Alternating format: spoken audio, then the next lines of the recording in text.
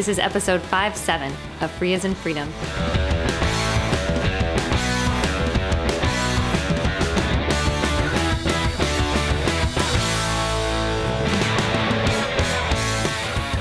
Hi, I'm Chris Weber, and I'm also Queber, and this is Free as in Freedom, and my guests today are...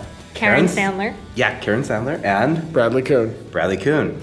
And here we are, this time, the tables have turned, not literally, it's still in this position, but I am here to interview you two instead of you doing the interview in the reverse direction. And since this is what happens at the beginning of interviews, I need you two to introduce yourself within the context of who are you and what do you do? I'm Karen Sandler. I'm Executive Director of the Software Freedom Conservancy. I am a cyborg lawyer. Excellent. And you are? I'm Bradley Kuhn. I'm the Distinguished Technologist at the Software Freedom Conservancy, and I enforce the GPL, among other things. Well, thanks for coming on my show.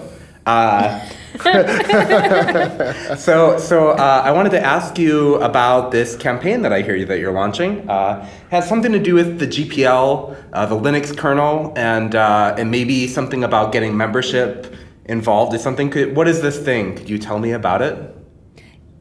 Yeah, as listeners of your show may know,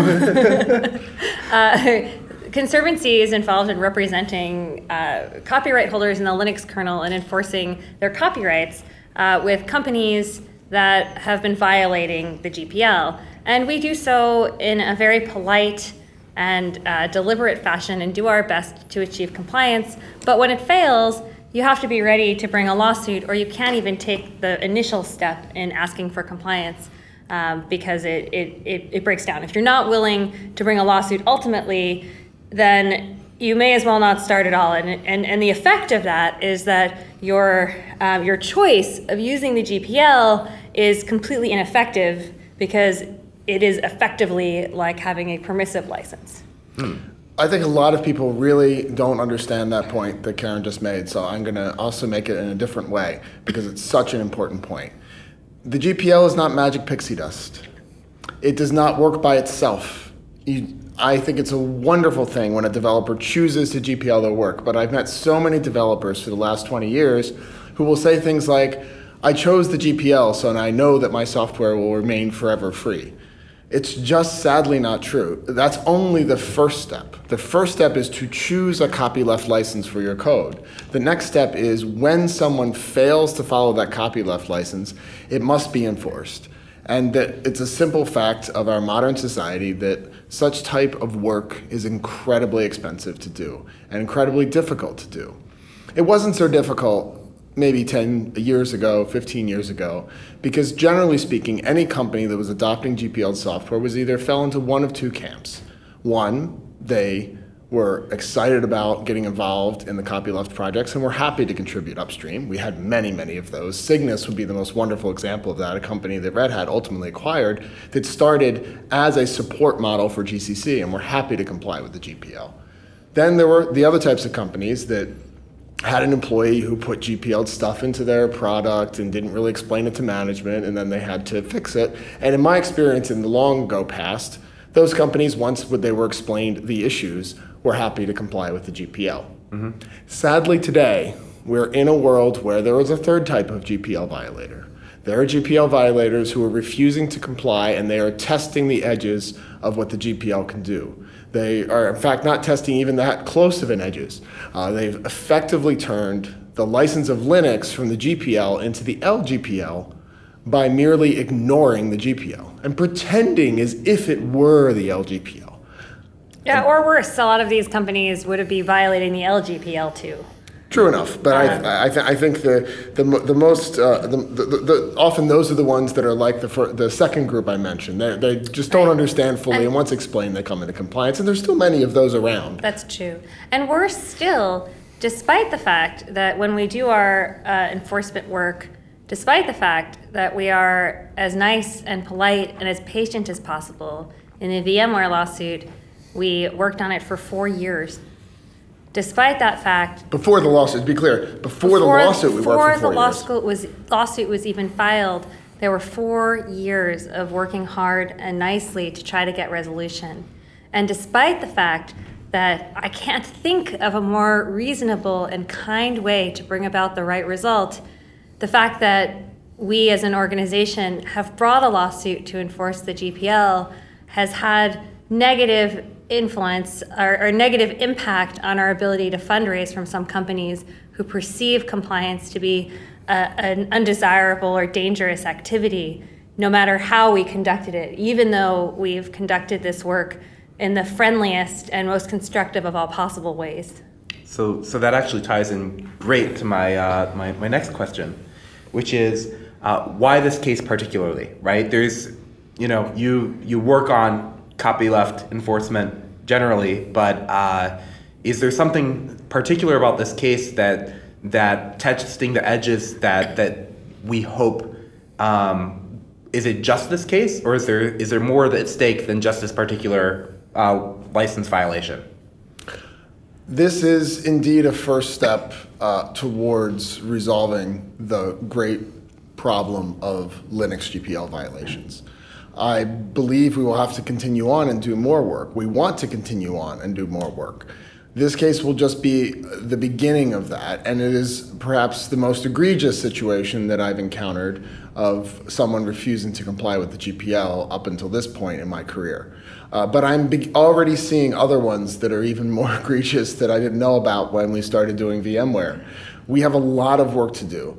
We chose this case in this way in part because I have to give credit here to our colleague Christoph Hellwig, who was brave enough to bring this lawsuit because he too has had a lot of pressure put on him and unfriendliness about his willingness to bring the case. Ultimately, we need brave copyright holders who will step forward. I should mention in that context that anyone who's a copyright holder in Linux can contact us and join our coalition of Linux copyright holders who enforce with us. We have an internal mailing list. We do it as a collaborative project, and we would love for anyone who holds copyright in the kernel name Linux to join that effort. And to sort of underscore one of the points that Bradley has made, I think that each company in their legal department goes through their own analysis of where they think the lines are in the derivative works analysis. And those lawyers have a tremendous amount of pressure from the business units of the companies to come up with a certain solution and what they think is an adequate legal defense or a conclusion. It's a very expensive process that every company does for themselves. And by bringing a lawsuit or taking the first step in finding out the way that this will be interpreted by courts is actually something that reduces friction in the entire space and is good for every company because every company goes through this analysis independently and over again. It's confusing, it's a big drag on the system, and it doesn't make any sense. Great. So I think, so for me, say if somebody listening to this episode, maybe they haven't thought before about why copyleft enforcement is important to them, right? Why should I care? Honestly, if there's a company they've taken a bit of copylefted code and they've added a little bit of proprietary, stuff on top, why should this be a big deal to me? Why does this affect me as somebody who cares about free software? The most interesting stuff will be the stuff they keep proprietary. The stuff you need the source code to the most will be the stuff they keep proprietary. Look at the situation with regard to Linux. Quite frequently, the source code that you get in these GPL violation situations that we're talking about that are combined work style violations, you get all the source code to the parts of Linux that came from upstream, which you could have gotten from kernel.org in the first place. The parts where the source code isn't disclosed are the parts that are the new things they've added, the new device driver for the new exciting device, the new special type of interfaces they've built to talk to their specialized hardware or something like that. In all of these cases, the new interesting code is what they try to keep proprietary. And that's exactly what the GPL was designed to prevent. It was designed to prevent for-profit companies from taking copylefted code developed by a community of developers and adding on proprietary stuff to it. While I don't like proprietary software, I avoid it, and I think it's bad for our society, it's fine for companies to write proprietary software, but don't use free and open, so don't use GPL'd software, don't use copylefted software as your base. If you want to write proprietary software, write proprietary software. Don't use the code that developers have written in an ideological fashion and have licensed under a sharing license, and then keep it closed. The VMware case is a wonderful example of this problem. VMware had a bare bones kernel that didn't do very much. In particular, it didn't have a SCSI subsystem. Instead of writing their own SCSI subsystem, which they have every right in the world they to have 14,000 employees, I might add. And they have every right in the world to take any subset of those 14,000 employees and then assign them the job of writing a SCSI subsystem for their kernel. They didn't do that. They took the one Christoph wrote, ported it over to their kernel, and distributed the whole result of a mix of proprietary and GPL code into one application, one program. That's exactly what the GPL prohibits. Well, so, I mean, I'm asking questions as if we haven't had these conversations, but actually I can't help but get into where this has affected me, as well, right? We've actually had quite a bit of conversations about, this, like, despite there's a massive amount of anti-copyleft rhetoric out there right now, right? And yet, it's a really bad situation right now where the things we really need are the things that seem to be being locked down, right? We've got probably more free software than ever before, and yet our society is getting super locked down. But at this conference, at this conference alone, we've been seeing kind of the marketing on anti-copyleft, turned up to the max, right? We're at OSCON. We never said that. Yeah. So we're doing this interview, which you'll hear much later in our usual time travel way. I suddenly became a host again. Sorry about that. At OSCON 2015, where in fact there was a talk that was ragingly anti-copyleft, given by Shane of the Sean or Shane from the Shane from the Apache Software Foundation, and I'm not surprised that this rhetoric is reaching a crescendo again. It doesn't surprise me in the least because once we've started at Software Freedom Conservancy more fully and completely enforcing the GPL on, I would argue, the most important GPL program ever written, which is Linux, that is going to cause all quarters to rise in attack against copyleft. And I'm sorry to use those kinds of rhetoric words like attack, but that's what it is. We have all sorts of entities, trade associations, for-profit companies attacking us. Even some charities. And Apache Software Foundation, which is a charity, a fellow charity, are attacking us for having copyleft and enforcing copyleft. And having it be effective. Copyleft be effective, basically. It's the big threat, right?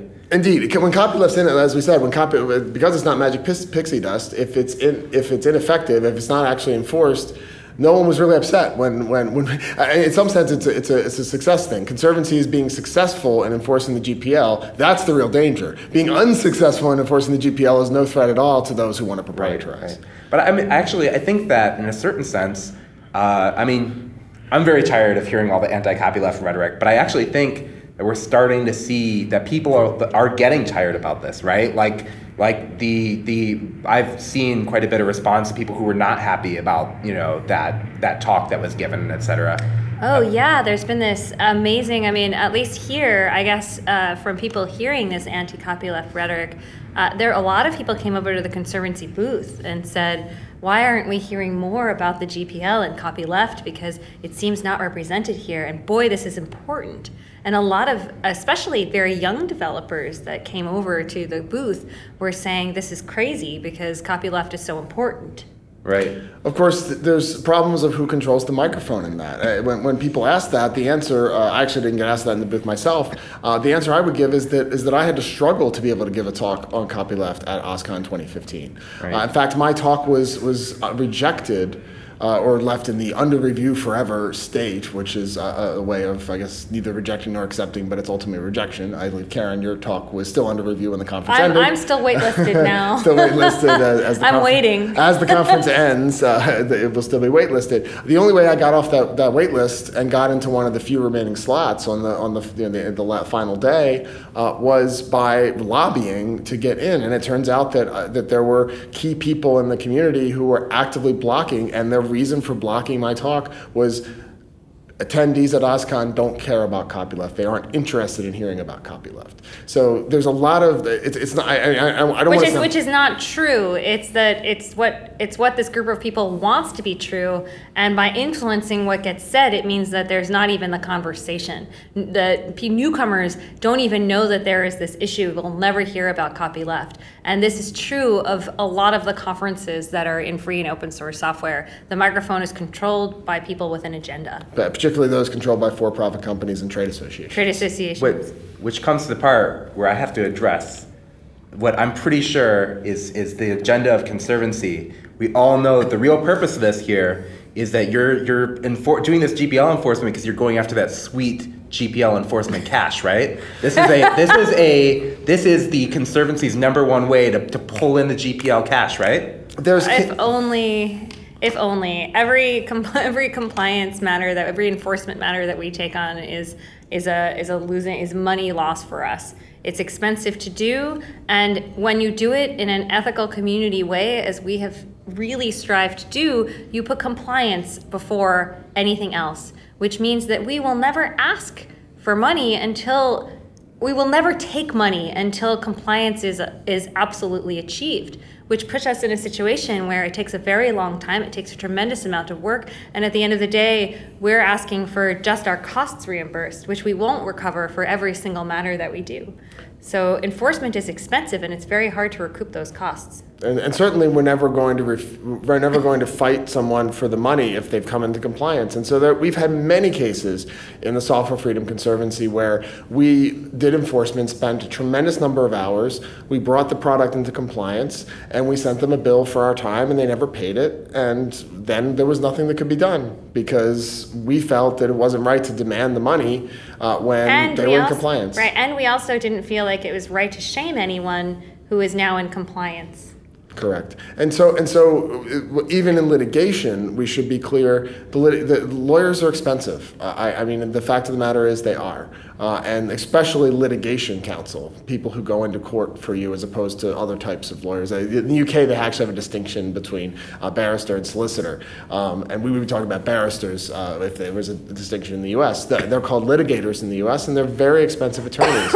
And so we have to get the best because this is the greatest fight for the future of software freedom. So we can't do anything but hire the best lawyers we can find and pay them. And so that's why we had to launch a huge fundraising campaign for the VMware lawsuit, which we were so grateful that people responded positively to. And we'll be lucky if the amount we raised covers the lawsuit. In fact, we've already spent a large percentage of that money we already raised. As you hear this, a large percentage is already gone of what we raised just back in March to pay the legal fees of just the first few steps in that VMware lawsuit. And we're very concerned at this point that we won't be able to continue enforcement. We've put money aside for VMware so that we know we can finish that case, because it's absolutely essential. Now that we've started, we must finish that case to the end. But it also means we have to lock up funds on the side that we know are there to finish that case. And meanwhile, how do we continue our existing enforcement work? Right. We're trying to answer that question as an organization. As we stand right now, enforcement is financially untenable without help. It's hurting our ability to raise funds from for-profit companies and trade associations.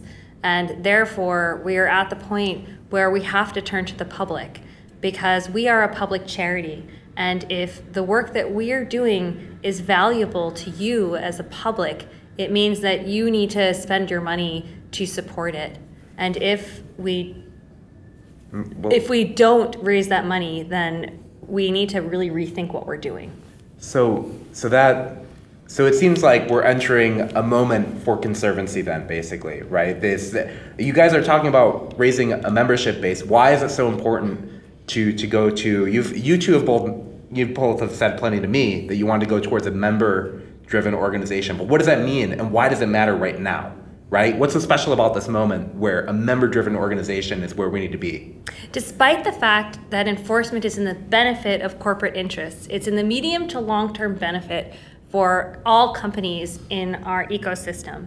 And it is in the short-term interest of many companies in our ecosystem. But because it is perceived as controversial, it means that our short-term ability to raise funds while we're bringing lawsuits is severely impaired. And that means that we operate under a financial gap. And it means that pursuing what is right hurts us financially. We are a charity. We're a public charity. Our listeners have heard us talk about this many times, the differences between... You mean Chris's listeners? Chris's Yeah, that's right. The differences between a charity and a trade association, and this is where it's all brought home. A public charity serves the public. It serves you. And we need to do things that are in the public interest, not in companies' interest. And while what we do is in companies' interests, it's difficult to get many companies to see this in the short term, and so our funding has been hit. And we need people to vote for the GPL. We need people to say, the GPL is something I care about, and I'm going to vote not by going to a voting booth, because there's no voting booth you can go to vote for the GPL, but you can vote, frankly, with your dollars. By giving Conservancy funds to continue its work enforcing the GPL, you are assuring that the GPL is enforced. I keep saying, I believe fundamentally Linux is the most important GPL program. The reason I say that, and I'm on the board of directors of the FSF as well, I care about the FSF programs, but at this point, Linux is the one program that companies have said, we will fight the GPL battle over rather than rewrite. You look at something like GCC, which I care deeply about GCC and its future, but for-profit companies that are not friendly to free software are funding LLVM to get rid of GCC, to get it out of their lives. And they're succeeding, because LLVM technologically is actually much better than GCC. It's just leapfrogged. That's just a fact, technological fact of the matter. With Linux, no one has taken on to rewrite a kernel from scratch. Even VMware, who had a kernel they started writing from scratch, gave up and ripped off a bunch of code from Linux. So for that reason, the battle of GPL, as history turned out, is going to be fought over Linux, and Conservancy is the only charity fighting for the GPL on Linux. Conservancy has become the charity that is the conscience of free and open source software. We're tackling the urgent issues that are ethical, that others can't address, that a trade association will never address.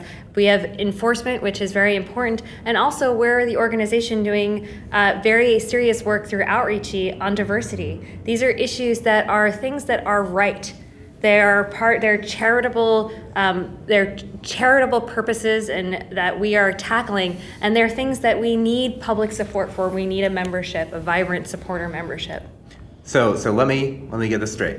We're in the moment where Conservancy is taking the long-term vision of where free software needs to be, the social justice direction of free software, right? As in terms of diversity, as in terms of copyleft enforcement, as in terms of things that really matter in the long term, but are really hard to actually just get organizations to fund, where we need people to fund, right? Is this right? And so it sounds like I'm getting fired up. I'm getting fired up in the moment. I want to help, right? I want to help. I want to see the long-term direction of free software to go where, free software remains free, where everyone's able to participate, where these things that are difficult to do in this very moment, where it feels like you're going against the grain, where there's an organization that's standing up and doing it anyway, even though it's a pain in the butt sometimes. So how do I help? How do I help Conservancy make this dream come true? You could host a show to explain that to people. Oh, yeah. And you can, and as we said, you can vote with your dollars. You can vote for GPL. And if we could build a supporter base by going to sfconservancy.org/supporter and become a supporter for $120 a year, it's $10 a month. If you work in the technology industry, you probably spend more on a lunch once per month than $10. Just eat that lunch at home or bring it from home once per month, and you'll get that $10 back, and you can give it to the Conservancy for us to do this work. If we could build a supporter base that's large, we would have not only the funding we need to continue the work we're doing for copyleft enforcement and software freedom and outreach to underrepresented groups in open source and free software, but also we have a mandate that tells me and Karen and Tony and Denver, our four folks who work with us, that there is a public out there who wants us to do this work, who's willing to put $10 a month towards us succeeding in fighting for copyleft, fighting for a diverse community. And once you've given money, you should write a blog post explaining, or a microblog saying why you did it. why you think it's important, and encouraging your friends to become supporters too.